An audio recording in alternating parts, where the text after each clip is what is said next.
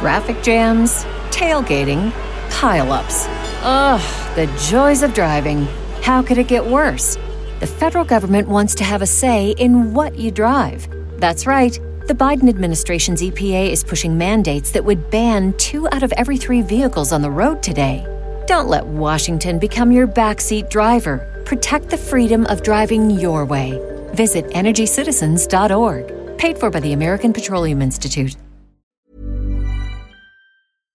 So second floor is bacon, sarnies, sausages. Every floor serves a different cuisine. Tandoori ovens for hot breads, pizza ovens.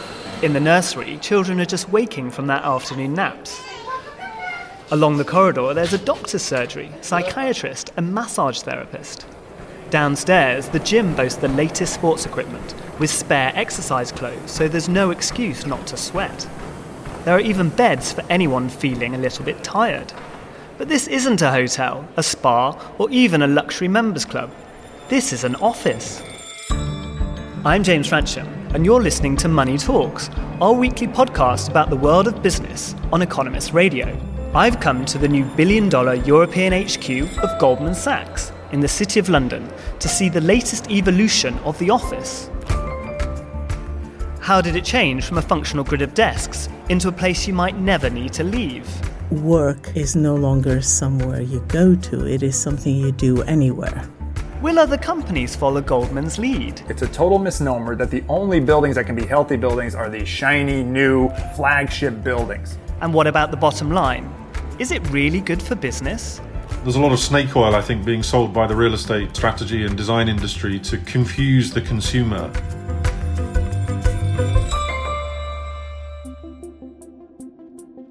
What happens in offices matters far beyond their walls. They are engines of global growth. In rich countries, 1/3 of the workforce toils behind a desk. But technology and the jobs market are reshaping the lives of those who work in offices, the employers who manage those offices, and the landlords that own them. Despina Katsakakis of Cushman & Wakefield has been consulting companies on how to make the workplace work better for 35 years. Early 1980s, when I started working in this field, the big challenge was how do we accommodate the desktop computer into the building, which of course created new working patterns, people working in larger groups, more heat in buildings, different behavior.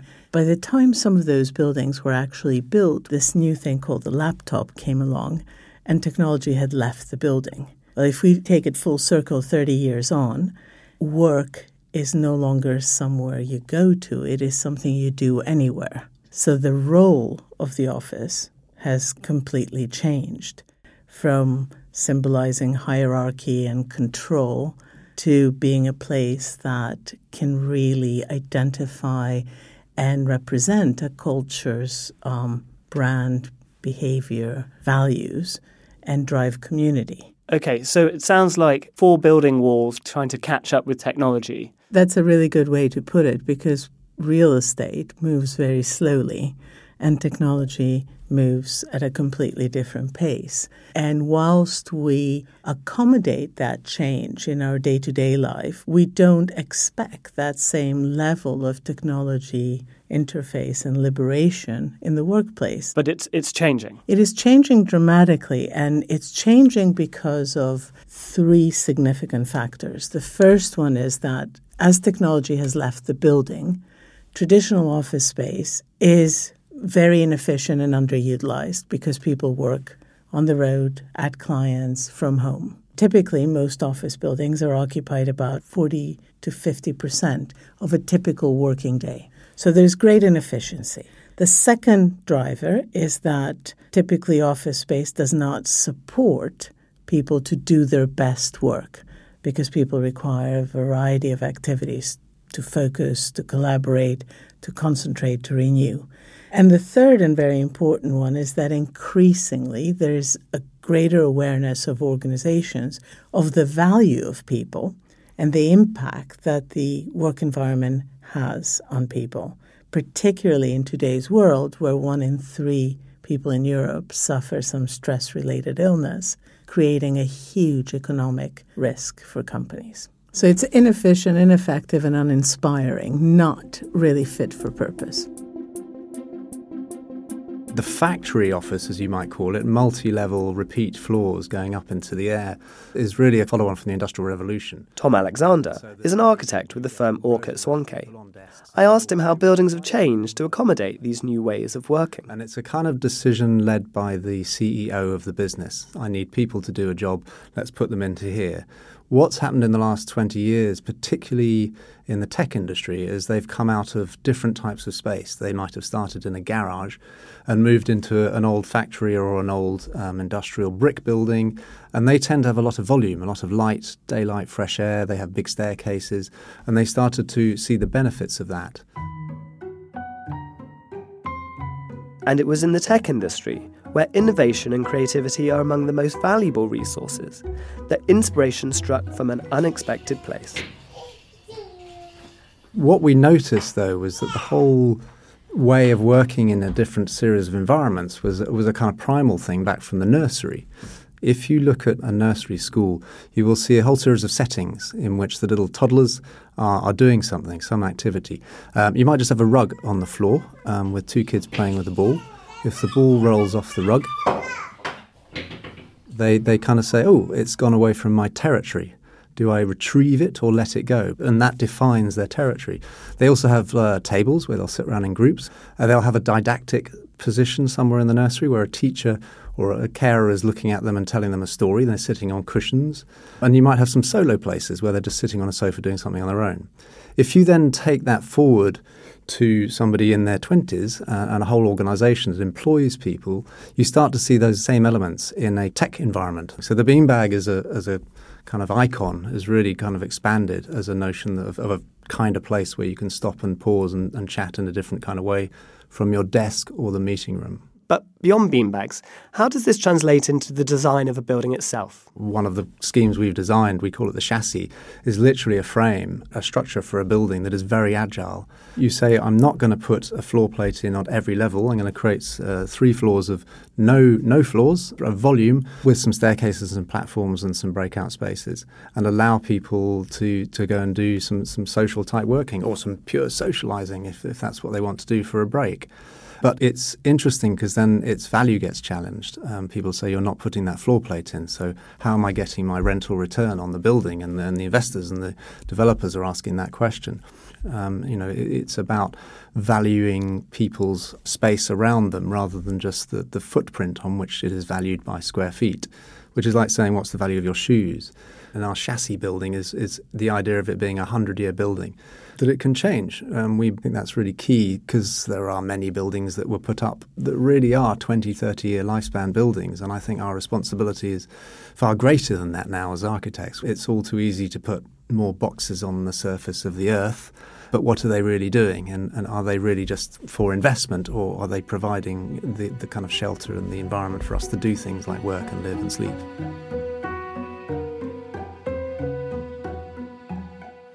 One of the most visible proponents of the new look office as home has been WeWork.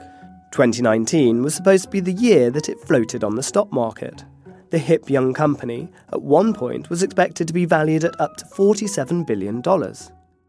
Instead, in the autumn, it had to scrap its plans for an IPO after its CEO stepped down amid claims of mismanagement and doubts over its business model. With its concept now looking shaky, I asked Despina how much WeWork was a driver or a product of this game change in office design. I don't think WeWork created anything different. Co-working's been around for a very long time. Regus was around a good 15 plus years before WeWork. WeWork did 2 really important things, though. They created a very compelling brand in the sense that we don't see in property companies. Just the simple emotional connection of saying, enjoy what you do. The main thing they did was to focus on this notion that when you connect with others actually brings value, which of course it does, and most effective organizations do that curation within their space. The thing they really drove, though, was that connecting with others across the space in the wider ecosystem within the building actually is of value. So if you look at buildings that are really groundbreaking, like 22 Bishopsgate in the city, here's a 1.3 million square foot building that actually creates a vertical community, a vertical village, and acknowledges the fact that the 12,000 people within the building will gain quite a bit from connecting with one another.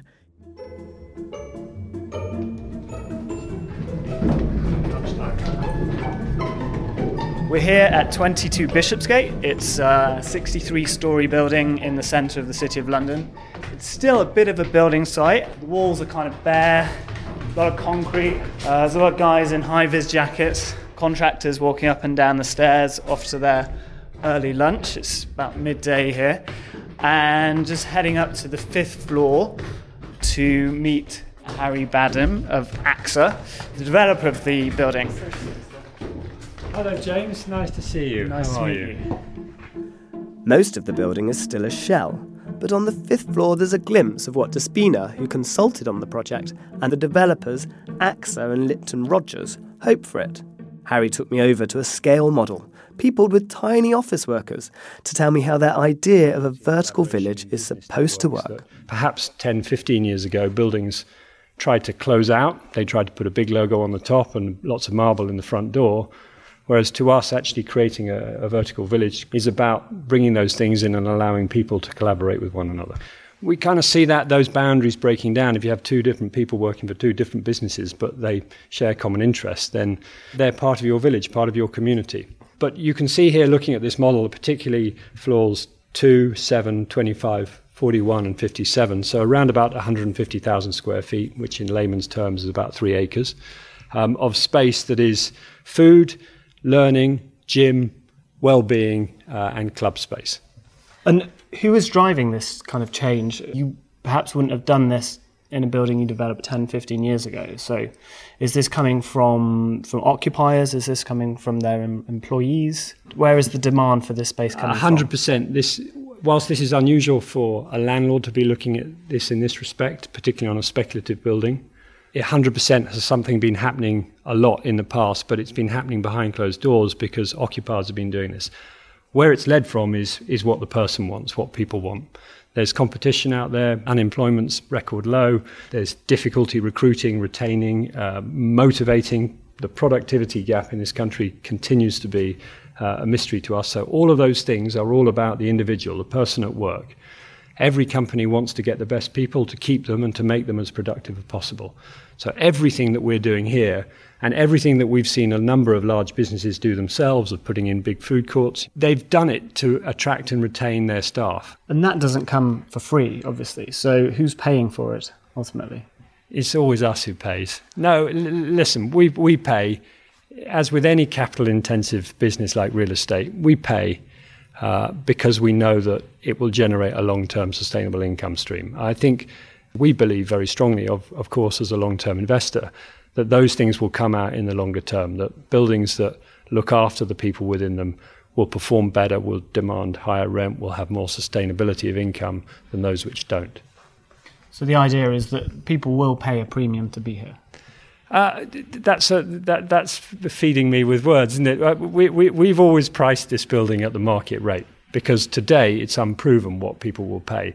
But I think when you can prove empirically with data how buildings perform, I think rather than just it's X square feet so the rent is Y, it's more around what am I getting out of this and how do I link my performance or my service level to what I'm paying. When you look at every business, 70-80% of their cost is staff, probably 5% is real estate. We've historically been focused on the 5% in real estate and trying to make it 4.9%. Whereas actually what we should be trying to do is to say, if you can retain 10% more staff by being in an environment that your people want to work in and therefore will work for you and are more likely to stay with you, that saving to the business is vastly greater than saving £5 on the rent. Hey, I'm Ryan Reynolds. Recently, I asked Mint Mobile's legal team if big wireless companies are allowed to raise prices due to inflation. They said yes. And then when I asked if raising prices technically violates those onerous 2-year contracts, they said, "What the f*** are you talking about, you insane Hollywood ass f- So to recap, we're cutting the price of Mint Unlimited from $30 a month to just $15 a month. Give it a try at mintmobile.com/switch. $45 up front for 3 months plus taxes and fees. Promo rate for new customers for limited time. Unlimited more than 40 gigabytes per month. Slows full terms at mintmobile.com.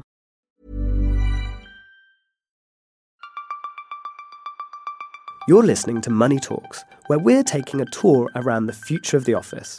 From spare gym kit to childcare, some of these shiny new workspaces seem to offer it all. But what about the bottom line? Is it all worth it? How do you quantify the value these developments claim to add? Hi, I'm Tim Oldman. I'm the Chief Executive and the founder of the Leesman Index. To be honest, I was facing the same question back in around 2009, 2010 when I was advising corporate organisations on why they should invest huge sums and huge energies in new corporate workplace, and found myself struggling to justify the reasons why. So in a crazy moment, decided to try and develop an international standardized methodology for doing exactly that, testing and measuring how corporate space supports corporate activity. So in the 10 years since, we've now measured the employee experience of nearly 635,000 employees across 4,400 plus workplaces in 92 countries in some very, very far and distant parts of the world. So what does the Leesman Index tell us about productivity? I suppose the first thing it tells us is that some workplaces are supporting organisations very well and some are supporting them miserably. In a recent study we undertook, 1 in 5 brand new workplaces were consistently delivering below global average results. If we look at the UK alone, just 57% of employees in the workplaces we've measured in the UK before a refurbishment, just 57% agree. That leaves a pretty stark, 27% in active disagreement that space supports what they're employed to do. I think that's quite a telling and sad indictment on the state of the UK corporate real estate portfolio. That's pretty astonishing. And so what can employers do then to improve their spaces? What does your survey tell us about what matters most to employees? Unfortunately, some of the things will come as a surprise to organisations, that it's not that difficult. There's a lot of snake oil, I think, being sold by the real estate strategy and design industry to confuse the consumer. And actually, what it almost always comes down to is some very basic and fundamental needs, which I find myself questioning whether the answer is just too simple. But it's about understanding the employee, understanding their role in the organisation, and providing them with the tools that they need to do that job. And what about the somewhat trivial, perhaps, the quality of the coffee or, the provision of ping-pong tables? Well, we don't have ping-pong tables in the Leesman Index, I'm afraid, or beanbags or foosball tables or basketball nets. But we do ask about tea, coffee and refreshment facilities. Globally, 77% of employees would rate that as an important workplace feature. It is more important than computing equipment. It's more important than noise levels, natural light, storage. So number 3 on our ranking table after desk and a chair is tea, coffee and refreshment facilities. Which probably explains why I'm in a dark corner, but I have very good coffee. So. Well, it's interesting. One of the things we do see, though, is that great tea and coffee facilities actually can fuel many other things, and things like take the pressure off of meeting rooms. Because if you've got a great restaurant or a cafe space with great coffee, people will meet there. So don't undervalue or underestimate something as simple as tea and coffee. And especially in some other parts of the world. I know us Brits are snobbish about our tea and the Swedes snobbish about their coffee. But, you go into India and some parts of sub-Saharan Africa and the refreshment part of the day actually starts to form a part of the sort of social fabric that glues organisations together. Of course, it's not as simple as a well-caffeinated employee being a happy employee. There's a deeper impact, which explains how small changes in an office environment can have a big knock-on effect on productivity.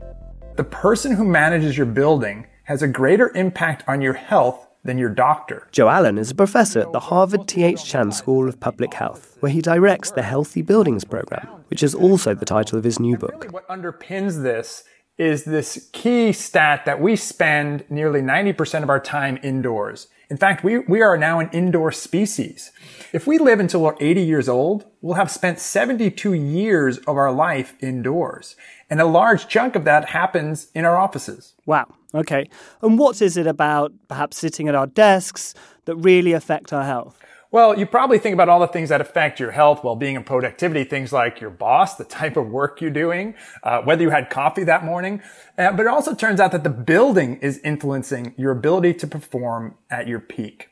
And this is everything from air quality, water quality, the thermal conditions in your space, the amount of allergens that are in the dust. Decades of research shows that when we increase the amount of fresh air that comes inside, we reduce the amount of sick building symptoms, we reduce worker absenteeism, we increase cognitive function performance.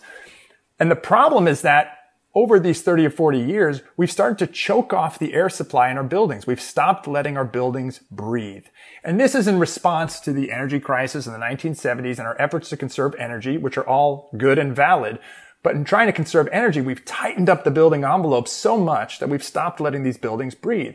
As a result, you get a buildup of indoor pollutants. So I've been around quite a few buildings here in London, and they all seem to kind of claim that they're kind of flagships of health and well-being. Goldman Sachs's new European HQ and also Bloomberg's new HQ. That's a breathable building, for example. But in these cases, they both cost over $1 billion. Hardly any companies can afford to spend that amount of money. So what do the rest of them do? I think it's a total misnomer. I don't think it. I know it's a total misnomer that the only buildings that can be healthy buildings are these shiny, new, flagship buildings. And in fact, I'd argue that for this healthy buildings movement to be a success, it cannot be constrained to just these elite players. And with each type of movement, it requires leadership and people doing things and setting new standards so that eventually they become the norm. And every time you do something new for the first time, there is a cost premium. But if you include the benefit and if you include employee health and performance in that cost-benefit analysis, the benefits far outweigh the costs every single time. What kind of multiplier are we talking here? Well, I'll give you an example. In that study I mentioned, the Cog Effect study, where we increased the ventilation rate, we estimated the cost across different climate zones and what would it cost to increase the amount of fresh air that comes in. And we estimate the cost on the order of $10 to $40 US per person per year. Now that might seem like it's expensive, but when we took those same data from our study and estimated the productivity benefits, we find the benefits are on the order of $6,000 to $7,000 US per person per year. The problem has been is that when you think about cost, if you're the facilities manager, that cost is real. So you do what you can to minimize that cost. And it's not necessarily the facilities manager's job to think about how that's going to influence productivity of the people in that space. If an executive brings these factors together, the cost for healthy buildings against the performance benefits, every single time human health and performance will outweigh any additional cost to achieve a healthy building. The building, if you do it right, can become a human resources tool. You'll see benefits in terms of employee retention, in terms of employee recruitment. And then when you've spent all that money to get these great talent into your building, you can leverage the building to help them achieve their maximum performance. Now, the cynic in me would say that yes, casinos, for example, they're really good at pumping fresh air in order to make you gamble longer and empty your pockets out and so on. But isn't that just what's happening here? That if you build an office that nobody really needs to leave, employers can squeeze more out of their staff while claiming they're treating them like royalty. I put that to Despina Katsakakis. I think there's definitely a point to that, but that's happening regardless. So the way we use technology today has blurred the boundaries of working, living, learning. Most people will look at their mobile phone as soon as they wake up in the morning and be engaged with some work connection. So I think what's really interesting is when we begin to think about the office environment as a place that can contribute to your well-being, we are focusing more on the need for human beings to renew in order to be productive, which is something that we don't spend a lot of time really discussing. What would it be like if you leave work feeling better than when you arrived? What does that mean to your relationship with your family, your stress levels, to your wider community? So I think it's a much bigger social issue that we're starting to untap by looking at the impact the physical office has on people. The evolution of the office is still very much a work in progress. A recent worldwide survey of 600,000 office staff by Leesman, Tim Oldman's company, found that 40% thought their office prevented them from working productively. As the way we work continues to change, the places we work are struggling to keep up. Companies with the ambition and resources of Goldman Sachs' new London home are still the exception. But they offer a glimpse of the foreseeable future for office workers everywhere. To read more about the evolution of the office, you can get full access to our print, digital, and audio editions by subscribing. Go to economist.com/radio offer to get your first 12 issues for £12 or $12. Don't forget to rate us on Apple Podcasts or wherever you listen. I'm James Francham. In London, from the Office of the Future, this is The Economist.